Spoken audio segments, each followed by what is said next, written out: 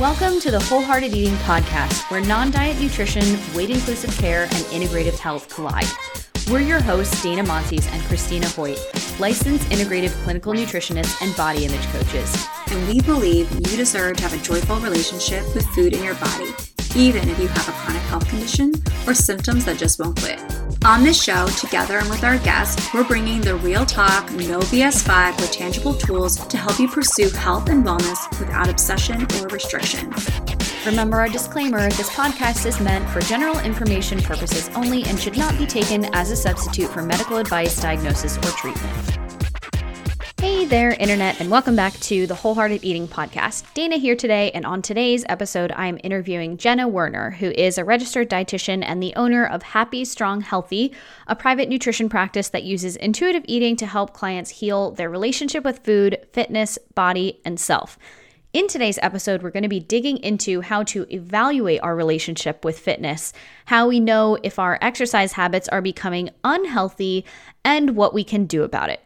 What can we do if we find resting to be really hard or when it feels like your whole identity is connected to fitness or dieting? So if you have ever been a CrossFit person, a power yogi, a runner, you tend to have an all or nothing personality with food or exercise, or ever used exercise for weight loss in any way, I highly encourage you to listen to this episode because I think you'll find it very, very close to home and very identifiable. So without any further ado, let's jump right into the episode with Jenna.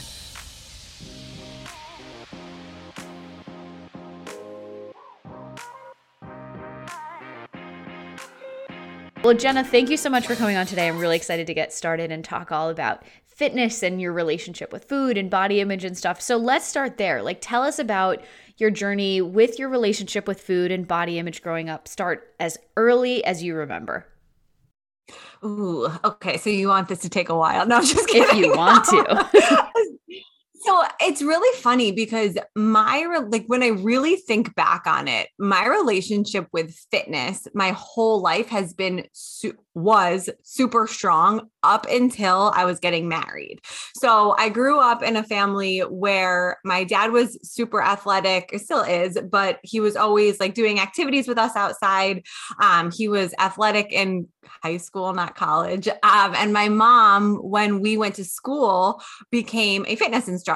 It was never anything that she ever pushed on us, but she set a great example. And it's funny, I laugh now, she was always the one that was you should really strength train, cardio, you're going to get hurt, because I was an athlete. And I was I would never do anything that she told me to do. And she also was a spin instructor. And now at my Peloton and weights are the two things I love the most. But back then you would never catch me dead in a spin class or lifting a single dumbbell.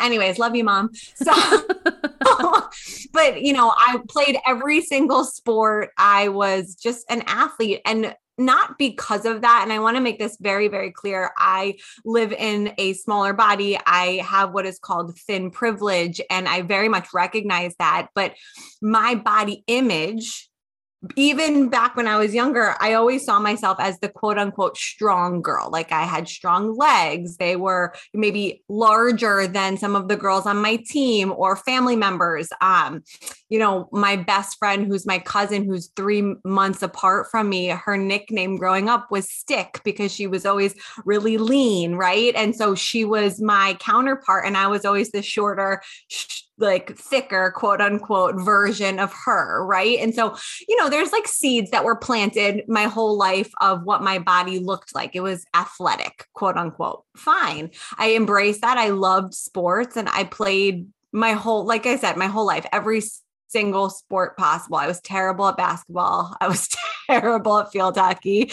I excelled in soccer. That was my thing. But anyways, I always had a good relationship with the athleticness itself until, like I said, I was getting married. And I think this is where diet culture really hits females in general pretty hard in many different ways. But I hired my first trainer, and I will never, ever forget this. I had a dress fitting. You're going to hate this comment. I can't wait to watch your face. But I had a dress fitting for my dress, and I think my brother was with me, and I asked him to take a video of like just a 360 so I could see what the back looked like. I was excited, whatever. And I loved it, and I was super excited, and I brought it to my trainer because he wanted to see what the dress looked like. And he was like a former UFC heavyweight champion. Like he was like a big, scary guy, and we were boxing and whatever.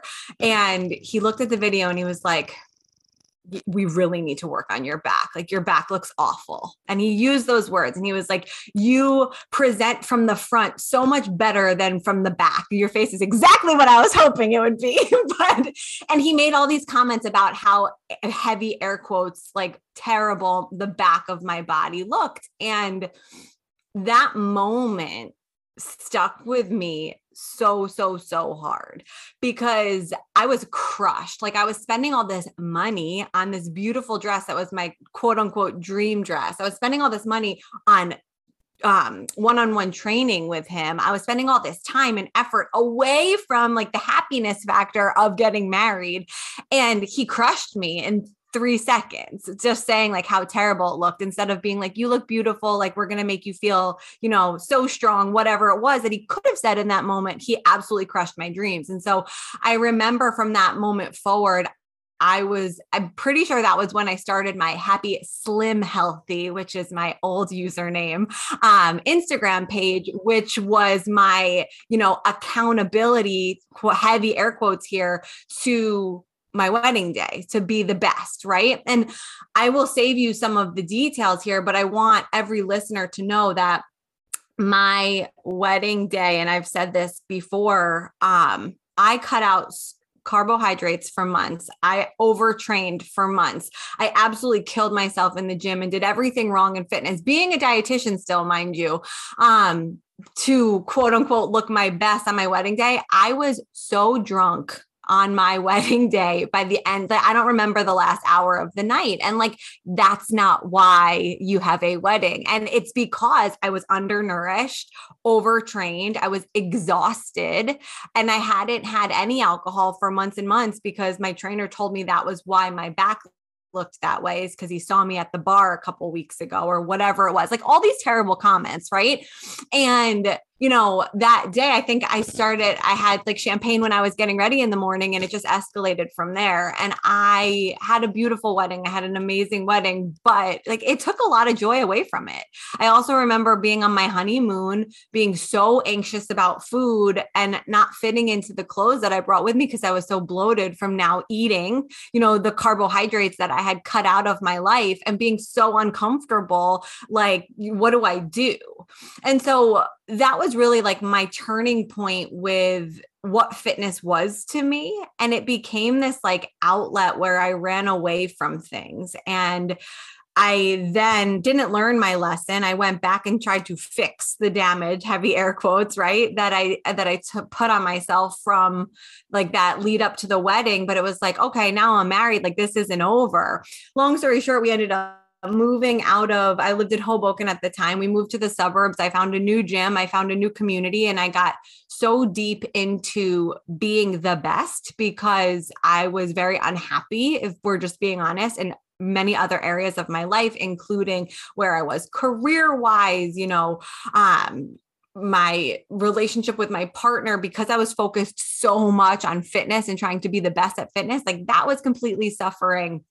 And just, there were so many things I was unhappy with in my life that I tried to be the best when it came to fitness. And that was a space where I found I got the most praise because I was fast, or because I was strong, or because I just never said no to a challenge, because that was what I felt really confident in. And looking back on it, that confidence is so much of what diet culture, it's where we see one of the largest problems with diet culture, is because you get praised for looking a certain way, heavy air quotes, when the reality is that when I was in that space, over exercising all over again, under training, and being called quote unquote goals and body positive or body perfection or whatever it is, right? My hair was falling out in chunks. I was wearing so much makeup to the gym to cover up how broken out my skin was and how exhausted I looked, because I wasn't sleeping. I was waking up at 4 to go to the gym and,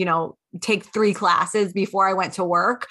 Like that was the level of insanity I was providing, but people saw me and they were like, ew, she's wearing so much makeup to the gym. And like, I hope if they listen to this now, they realize it was because I was so broken from what I was doing to myself. Right. And so my skin was completely exhausted. My hair was falling out. Like I said, I lost my period for almost 2 years. And the biggest turning point for me, my bottom of the barrel, looking back on it now, is I went to the doctor because I was diagnosed with PCOS and they did an ultrasound. And they told me at that time, it's going to be very difficult for you if you don't make some changes in your life to get pregnant one day.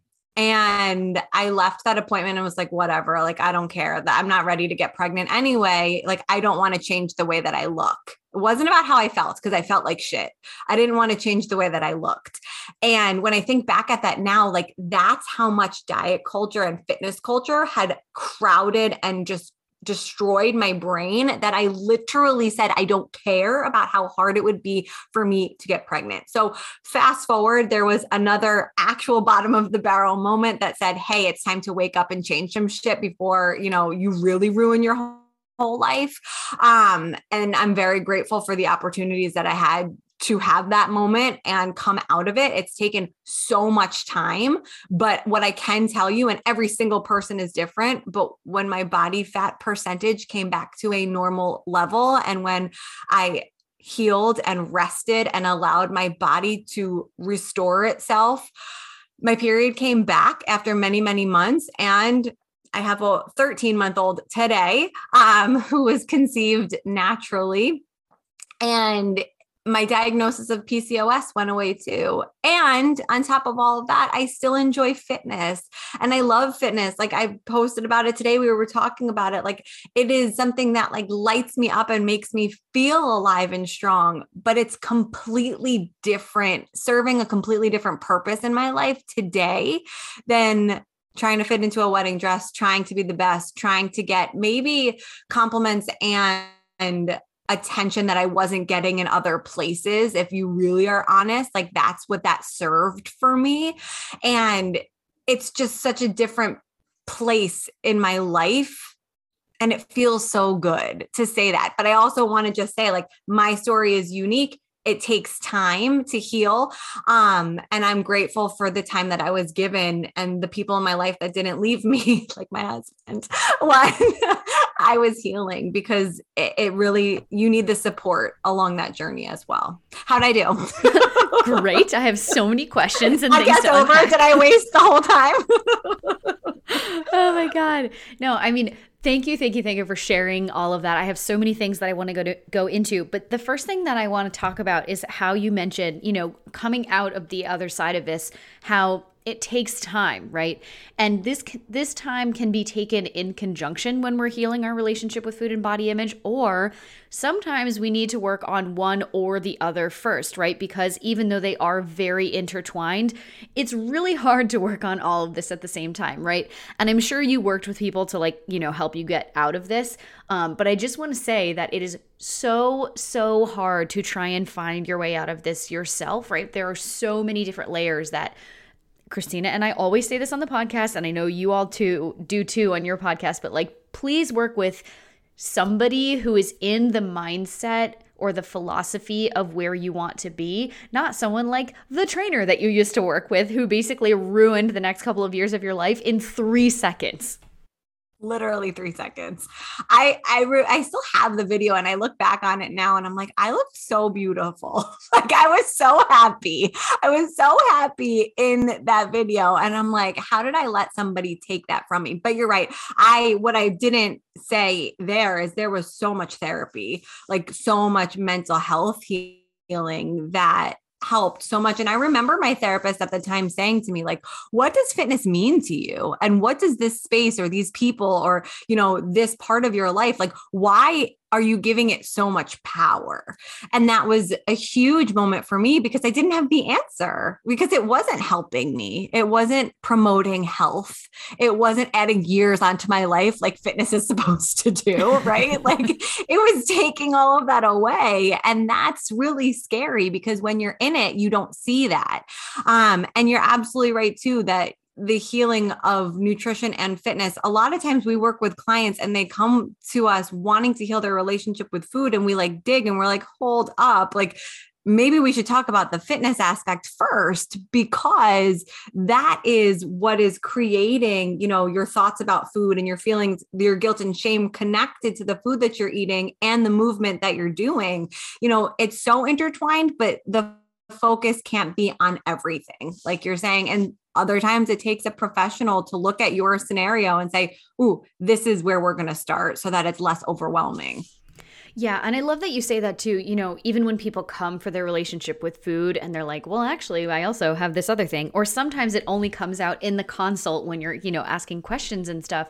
But I always love to tell people, you know, when I'm working through someone's relationship with food, fitness, or body image, I look at it from a very, you know, like functional root cause approach of like, okay, if this is the problem or this is a behavior pattern that we're experiencing, right? Because all relationship with food and fitness stuff, it really is behavioral patterns that we're looking at.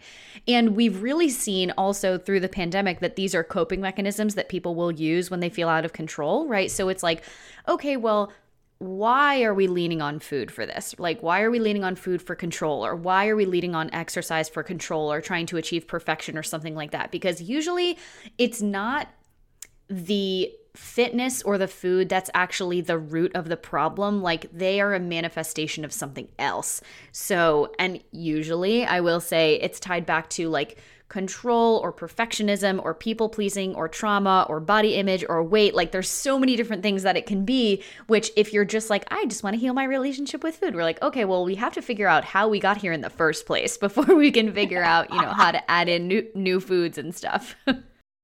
So true. It's so true. It's like, I think there's a podcast called like, it's not about the food. Like, it's never really about the food, right? Because that's like the minute piece of the puzzle. When I love the question that you started this out with, like, go back to the beginning, like body image seeds are planted at the youngest age, even when they seem to be very, very neutral, right? Like somebody calling me athletic, you know, fine, until maybe years later, I realized what they were really saying, right? Like maybe they meant it in a positive way, but then when your brain gets in this like social media space. And for us, or for me, I'm old, like back in the day, it was magazines and like looking at, you know, magazine covers and what women in Cosmo looked like, right? Like they weren't being described as athletic. So what did this person mean when they said that? And it was maybe not the same desirability as, you know, what we were calling the people on the covers of the magazine, right? And so it could be something that was said to you when you were young. I'm grateful that, you know, I didn't grow up in a family where the whole family was on Weight Watchers, which is oftentimes what I hear from a lot of clients we work with, like, oh, I went to my first meeting at 8 or 11, right? Like that's a whole different level, but it can be these little subtle words and phrases and feelings that are imparted on you at a young age that bubble and kind of come up to the surface later on in life and really have an impact. Yeah. So let's say people are either wondering about their relationship with fitness, you know, how to evaluate it, or they know that they are still kind of stuck in this patterns, even if they've been trying to work on their relationship with food, right? So we've got this kind of like conditional food freedom, but with exercise, right? Only if certain conditions are met. How do you recommend that people start to evaluate their relationship with fitness and exercise? A great question. And I think one of the biggest things is, what is your relationship with rest? And will you prioritize rest or a rest day spontaneously based on how your body feels? And I remember back in the day, like I designated my rest day as Sunday, right? But like every other day of the week, like there was no hashtag, no excuses, right? Like no days off, all this bullshit of the rules that were surrounding my fitness. It was not about how my body felt. And so the first thing is like, do you have rules about the workouts that you do? And if your body wakes up, so here's a great question. So then this is a big one. And this is something I preach constantly is like, if you had a poor night's sleep, whether you have a young child or not, if you didn't sleep well the night before and your alarm goes off at 4:30 or 5 a.m. because you're an early morning workout person to exercise and you had a shitty night's sleep, do you prioritize another hour of sleep or waking up and putting your body under more stress, right? Doing that workout because you have fear of missing it. And so many people will answer that alarm because that's what their fitness program or whatever their rules tell them to do. And they don't realize that the lack of sleep is putting your body at a higher state of stress. And then the high intense workout that they're most likely doing is putting their body at a higher state of stress. And those two things combined, they're not promoting health, right? So if we're working out to promote our health, which is what everybody says they're doing, are we actually helping ourselves or are we hurting ourselves? So that's the first question. The second question that I would ask too, and this is another big one for me, is where does fitness come up as your priority? And so I remember when I was really deep in my disordered fitness stage, we could even call it fitness, exercise bulimia or orthorexia or both, nothing was more important than my class with my people. And so I call it fitness FOMO. But like, if you have intense fitness FOMO where like you can't miss a class because you don't want to miss a challenge or you don't want to miss like your friends being there for their workout, or, that's where you only see your social engagements, right? And you have intense stress and anxiety connected with missing a Saturday morning, is that really healthy for you? For me, I would prioritize my Saturday morning workout classes over weekends at the beach. Like I would go afterwards and sit in 14 hours of traffic because I live in New Jersey. And at the time I lived in North Jersey and getting down the parkway on a Saturday morning is absolute hell. So but I would do that because I had this fear of missing my class. And so again, are these kind of things in your brain? And then the third thing I would say is, actually, I have four. The third thing I would say is, do you consider something light and gentle fitness or movement? And do you consider it quote unquote worth it? And I mean like taking a walk or doing a gentle yoga practice or a low impact bike ride or something along those lines. Or does fitness to you mean you have to be like out of breath, high heart rate, like dragging yourself out the door? And then the last one would be, if the fitness that you are engaging in never could possibly change your physical body at all, would you keep doing it? And some people will say yes, right? Even if it's HIIT workouts constantly, whatever it is. But oftentimes people are doing these workouts because they think they're the ones that will create the most change. And so just a caveat to that is like the stress that you're putting on. I know stress is your favorite topic, but I love talking about it, although you're way more clear on it. But consider that the stress that you're putting on the workout, the pressure that you're putting on that workout, plus the level of intensity of where it's bringing your heart rate in those classes, consider that those two things are not actually going to get you to a space of improvement, and instead are likely having a very negative effect on your body and your mind. Boom, drop the mic and leave. That's it. We're done for today. No, I'm kidding. It's so true though, right? And first of all, we do want to acknowledge, we totally understand, especially if you're a group exercise person, right? The social aspect is part of the reason that you go, right? So we understand, especially in, crazy COVID times and everything, when things haven't been as open as they had been in the past. Yeah, that social aspect is really important, right? But like you said, what is the point of diminishing returns, right? Are you having a panic attack, or are you extremely anxious because you're going to miss that class? I can pretty much guarantee you it's not because you're not seeing your friends that morning, right? You probably saw them last night or sometime during the week. They're not going away, right? If you are so worried about missing one class that you feel like it has to then dictate the way that you eat or something else during your day, this is a red flag that we really need to look into. So I want to talk about rest a little bit more, right? Because one of the ways that we can start to work out of this, especially if you're dealing with any thyroid, adrenal issues, burnout, right? Which we do talk about a lot on our podcast that we did together before. What is your advice for people if they find resting really hard? And this can be related to workouts, or it can be related to other things in life. I think the first thing I would say is rest is hard because we live in a generation of hustle culture, right? And like grind culture. And if you're not busy, like there's something wrong with you. And so I want to first acknowledge that it is hard. It is hard when it's not physical, when it's just mental, right? But I think the reality is, do you understand what actually contributes to your health? And oftentimes most people don't. And whether you have an autoimmune disorder or not, your body can only take so much. And when you are showing up to a class or to a workout on your own and your knee is hurting you, why do we think pushing through that pain is going to bring us to a greater state of health? And I think it's asking ourselves those questions to really get the answer. And, I often tell people, you can still go for walks on your rest day, but the walk needs to not be for steps or not be for mileage or for a certain purpose. It has to be for your just overall mental health. And like, what does that look like? Right. And if somebody says to me, I can't do that, then we know we have to go a little bit deeper. And I apologize if you can hear my baby crying. He's getting a molar. He just came in.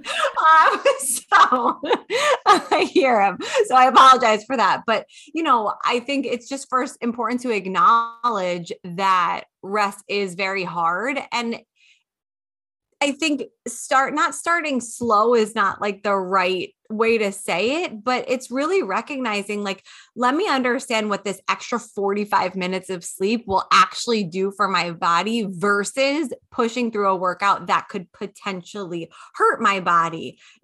Can we look at it through that lens of I'm actually helping myself by slowing down, and the thing that we haven't really hit on yet either is like these higher intense workouts that you're doing on less sleep or in a state of pain, right?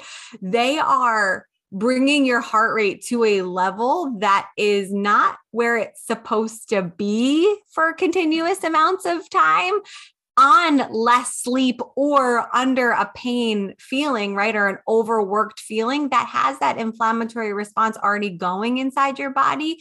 You're going to create this like fight or flight response inside your body just from exercising.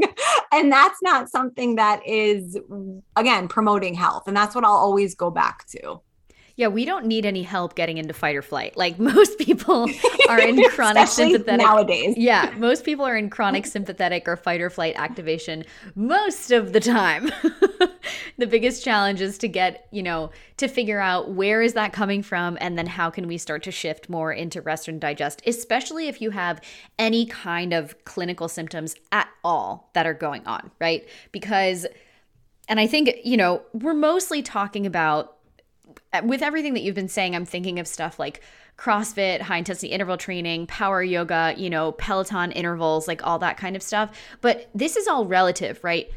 High intensity interval training is a workout modality that is promoted in certain circles and stuff, but it also is very relative to the person depending on where your starting line is, right? Like you don't have to be doing a CrossFit workout in order for something to feel high intensity. That is by default high intensity. And I can talk shit on CrossFit all the time because I've been doing it on and off for like more than 10 years at this point, right? We have a very love-hate relationship with that. But part of the problem as well is like you've been saying is just with the culture that's ingrained in fitness as well, is so many of the, and not all of them, but so many of the instructors in the high intensity space are very like high intensity people, right? It is hashtag no excuses, hashtag team no days off. It's like yelling in your face and everything. So it's like, even if you were just doing the workout alone in your house without any, instructor, virtual or otherwise at you, your heart rate is already high. You're already in fight or flight. If you then have a coach or you're in an environment that takes that to an even higher level, what do you think your stress hormones are doing? And I will say it takes a long time of the rest and recovery process with your relationship with exercise before you can even interact in an environment with like that in not a triggering way. And one of the ways that you can start to evaluate of, where is my, we talk about progress, but not in terms of like the scale or anything like that. But if you're trying to have a measuring stick of like, okay, am I still in the place where my relationship with exercise is pretty rocky, like where it used to be? Or are we kind of moving forward here where it's more neutral, it's more positive? Start to think about, the last time that you did a workout or any kind of exercise, a walk, right? How did you decide or what determined when you were done? Was it an external factor of I burned X amount of calories or I went X amount of miles or I did this many minutes or whatever? Or were you doing the activity and then as soon as your body was like, you know what, we're good, you decided to kind of slow down, warm down, whatever it was. Now, obviously this is different if you're in a kind of group exercise class or if you're running a race or something like that. That is different, right? There are ways to kind of navigate your way around that. But when we're talking about a normal, quote unquote, everyday exercise or workout or whatever that you're doing, is it more externally motivated? Like other people are telling me I should do this, or there's a certain marker that I'm trying to hit? Or is it truly I'm trying to listen to my body and see when does stopping when I feel good, what does that look like? And what does that feel like in my body? What is my recovery like afterwards? If you do a workout and it absolutely crushes you for the next couple of hours and you wake up excessively sore from like not a new movement that you did, we can expect some soreness if you're doing something new or like particularly intense that you don't normally do. That's pretty normal, right? But if that lasts excessively, we got to check in and see what's going on, friend. Like that's a little too much. That's such a good point. And I feel like there's so many people that wear their soreness as a badge of honor. Like, oh, my workout was so hard. Like I'm so sore from it. And the reality is like your body talks to you all day long. And on the intuitive eating journey or the food freedom, fitness freedom, we could call it. Did we just coin that today? Maybe fitness freedom journey, of course, your coming body, right? Your body talks to you all day long, but it's up to you to listen and to be the student. Like we always say, like, come at it from a lens of curiosity. Like, what does this mean? Right. And the reality is that when you feel that soreness, a couple of things it could mean. It could mean you went too hard. It could mean you haven't rested enough. It could mean you're dehydrated. It could mean you're not eating enough before, after, during your workout. It could also mean you pushed too hard. And we choose not to hear these things because we're following a program or we're following, what the coach said to us in class. And again, the reason that this would be considered diet culture is because we're being taught by default to ignore our body's internal cues. And what an intuitive eating or food freedom journey teaches us is to listen to our internal cues and to honor them, whether that's I'm hungry or I'm tired or I'm full, right? Or, I want this, I don't want that, whatever it is. It's the same applies to fitness. Like, what does my body want and need today?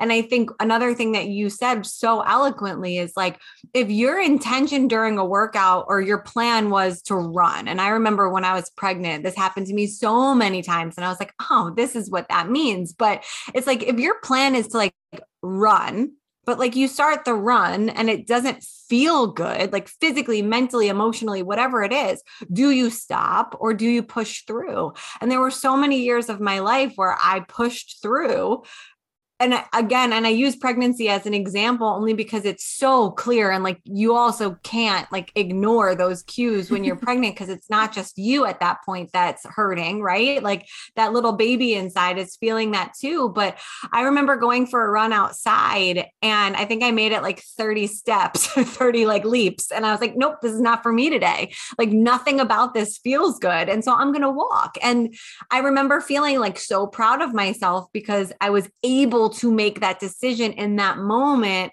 and honor it and feel proud of it. Whereas in the past, like you said in a couple minutes ago, like I would have maybe skipped a meal or a snack or restricted, or even just connected guilt and shame to the act of slowing down because I went off plan. And again, like it always comes back to this. I'm like the hierarchy of things that are important for your health. Like your stress management is so important, especially in 2022, right? And so if I then chose to not do the activity because, it didn't feel good, but then I stressed about it all day long, worried about it, thought about it, felt guilty, shameful, whatever connector word you want to use there. If I thought about that all day long, was that good for me? Like, right? So it's like, there's so many layers to this healing that it's like, yes, you made the decision, but if you made that decision consciously, right? And like you made it with a clear brain and you did something good for you, you have to go the next level and honor that and say, I made this decision because it was best for me in that moment. And I'm going to feel nothing but pride in that. Right. And like, check the guilt and shame at the door, like, let it go. That was the best thing for you in that moment. And it's going to pay off. Yeah. And it's interesting because, we're talking about exercise and movement and everything, but so much of healing your relationship with movement and exercise is a mental, emotional game, right? Because it's really not, your physical capability, if you are, this type of like gym person or, an exerciser, whether or not you identify with that, so much of this is mental, right? Because stress can come from physical stressors, or it can come from mental and emotional, or all at the same time, right? I mean, if you are, let's give the example that you were talking about, but in the reverse, right? If we went to the gym, we're like, oh, but I didn't sleep that well. I was like sick recently. I've also been traveling, work has been crazy. Like your cortisol is already way up here, right? If you then go do really anything other than like gentle restorative yoga or walking, maybe hiking, not up a huge mountain, your cortisol is going to rise even more, because any type of exercise that is above a low intensity is inflammatory and does produce cortisol in the body. Now, if your cortisol threshold when you go into that isn't very high, your body's resilient and it goes up and it can come back down, right? Just like exercise inherently, especially strength training, is inflammatory, but if your body is resilient and you give it the tools and the raw materials that it needs to deal with that inflammation, it can come back down, right? People like to give cortisol and inflammation, just like call them the devil, basically. But if those two things didn't exist, humans wouldn't be alive, right? So like we can't just demonize them because they are helpful, except when they hit a certain capacity to the point where we can't deal with them anymore. And then your body's going to start telling you, no, we need to slow down. And that's when you'll start to see a lot of inflammatory symptoms and stress and nervous system related symptoms and everything like that. But honestly, I don't even know where I was going with that because I just went on a whole nother tangent. I love hearing you talk about cortisol. I do. I just love it. I love hearing you talk about stress and cortisol. And like, I think where I think you are going to is like, this is when injury happens, right? And it's like, it's these trainers or gyms or spaces that don't talk about the impact of pushing through those thresholds that cause injury. And injury could be small. It could be a pulled muscle. It could be, a stubbed toe. I don't know. Or it could be huge.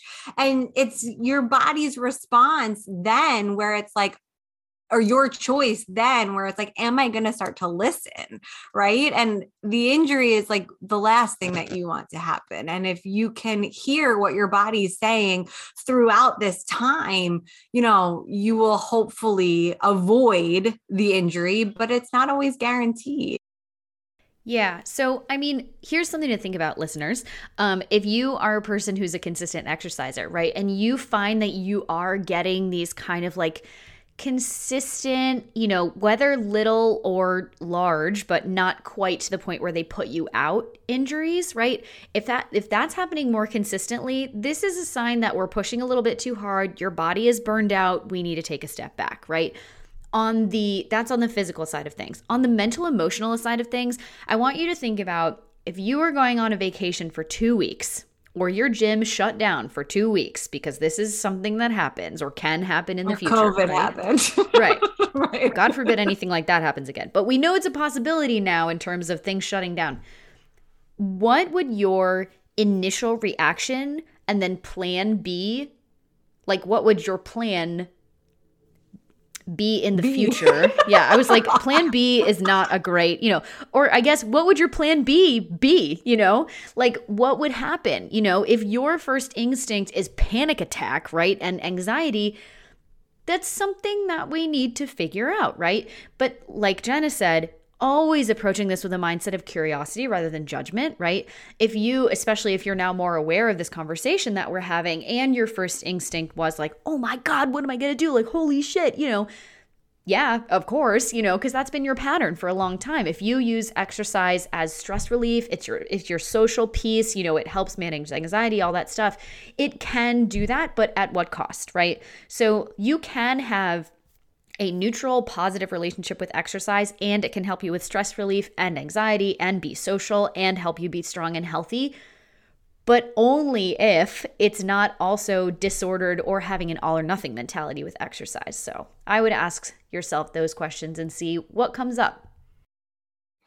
And recognizing too that this is a conversation that it feels very natural for us talking about it, but what's not shown is like the years and years and years of tears and work and, patience that have had to come from it. I mean, my entire identity was connected to my fitness capabilities. My whole, really, if I'm being honest, my whole life, I was always the athlete. And then I was like a super athlete when I became, really great in the gym. I was the person that could just train for a week and do a half marathon.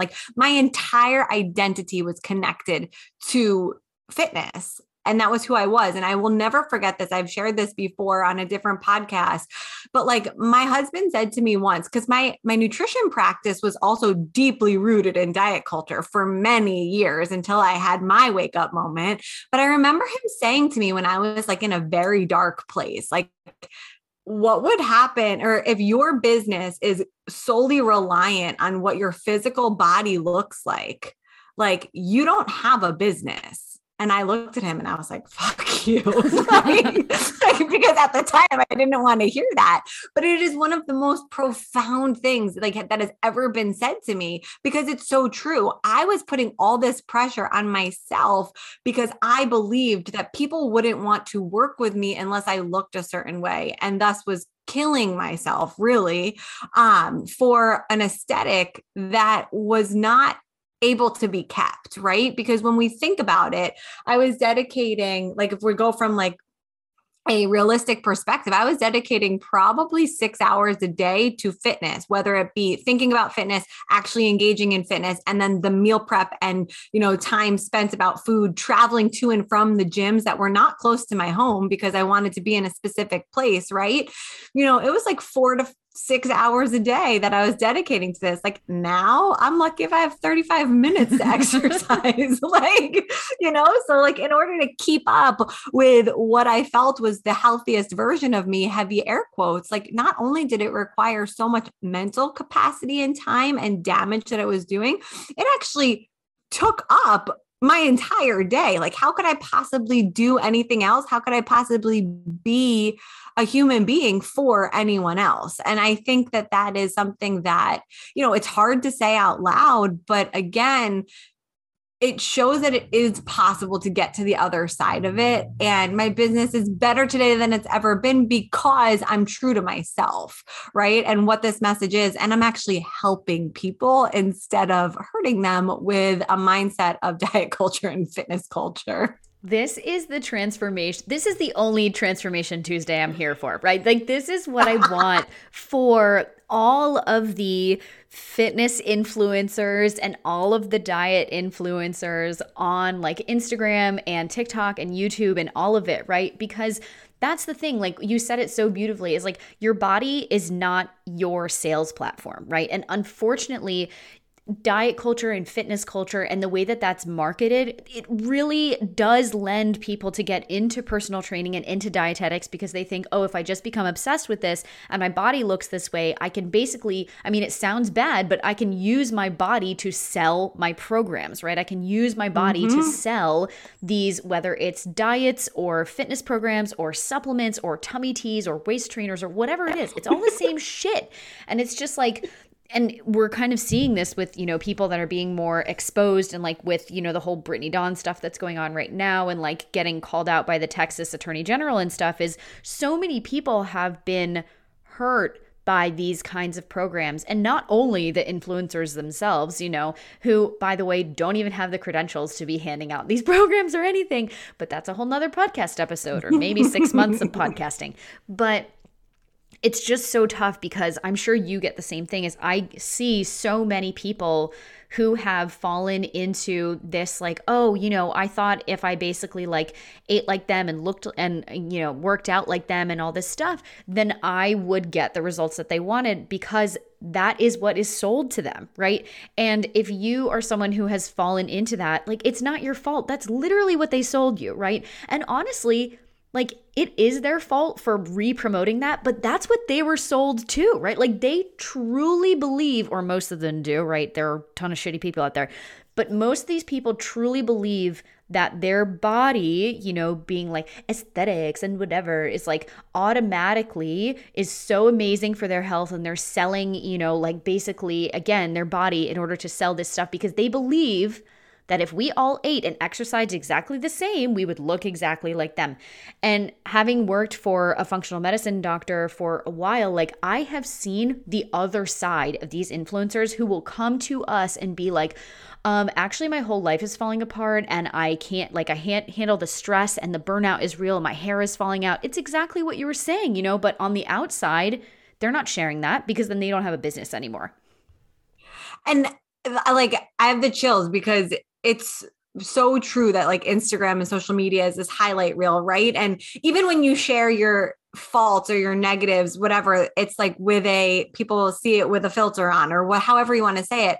But the reality is, it's like, also think about what this like, and there's an influencer that I follow that I need to unfollow, that it came up on my feed the other day, that it's like cutting season, bulking season, like maintenance phase. Like, think about what that's actually doing to the insides of your body, like to your heart, right? Like to your metabolism, and like, these are words that we can say because of the real science behind them. Like, you have a metabolism, right? It doesn't have to be a scary word, but like, you're playing with that by changing your intake and your training and whatever else, like constantly throughout the year. And I see these things and I think about these younger human beings or just uneducated in the science and fitness world, people that see these and think, okay, I can do this too, and start trying to follow whatever this person posts about, but like, they're missing huge chunks of it and like really just hurting themselves, their heart, their kidneys, their livers in the process. Like, it's very real. It's very, very real. And that's without even keto and intermittent fasting layered onto it. Like, don't even talk to me about which is very real also, but we don't have time for that today. Like, oh my God, this might have to be an entire another podcast, is just high intensity interval training and keto or intermittent fasting. Long story short, don't do it. You will mess up your metabolism big time and hormones for a long time. So bad for you. That's the long and the short of it. You want all the science? We got it. That's all you need to know. Just don't do it. Yeah. But what's sad is that people don't want to hear that and they choose not to.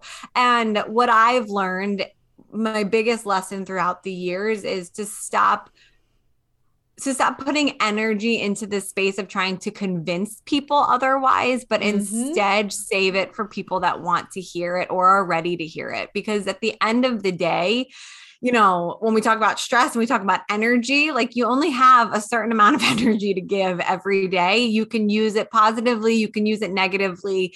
You don't have to use it at all. But when I use my energy trying to fight the battle of diet culture from a negative standpoint, I'm so depleted and I just can't do it anymore.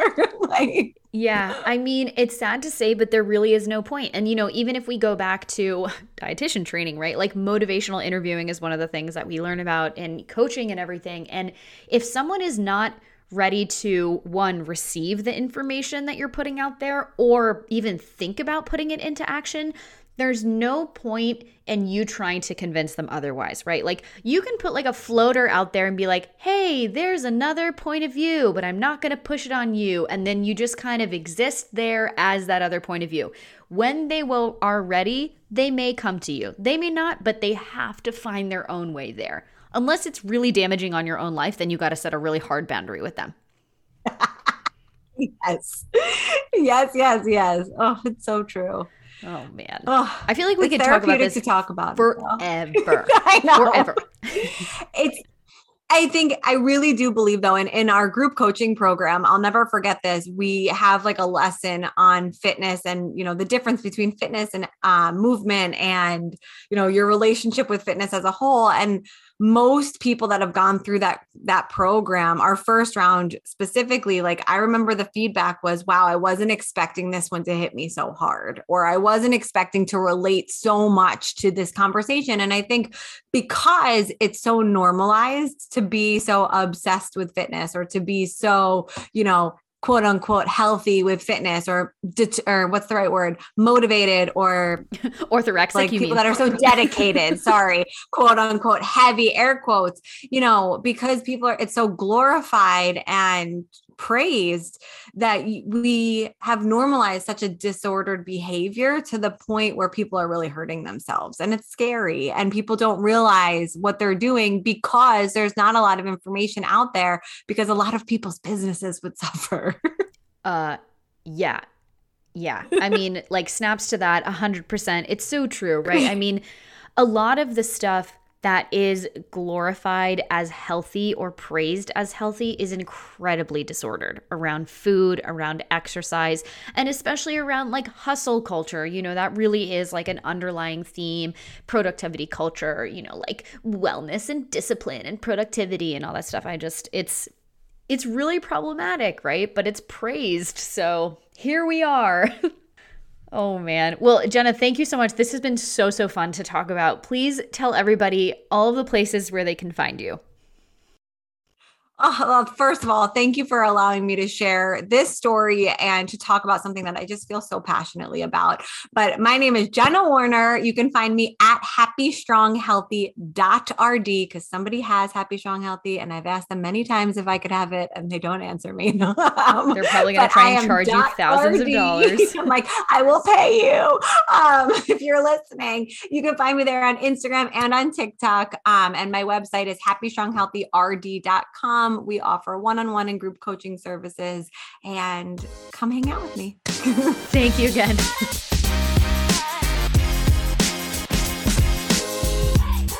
Hey friends, it's Dana, and thanks for listening to the Wholehearted Eating Podcast. If you enjoyed the show, please share it with your family and friends, subscribe so you don't miss an episode, and if you can, we would absolutely love it if you left a 5-star rating and review wherever you listen to podcasts. This helps spread the word so more people can find the show and learn how to break out of diet culture, the body image spiral, and find a more peaceful relationship with food in their bodies with Wholehearted Eating. If you're interested in learning more about how you can work with me or Christina for one-on-one nutrition counseling or checking out our self-paced courses, head over to wholeheartedeating.com, and we'll see you again here next week.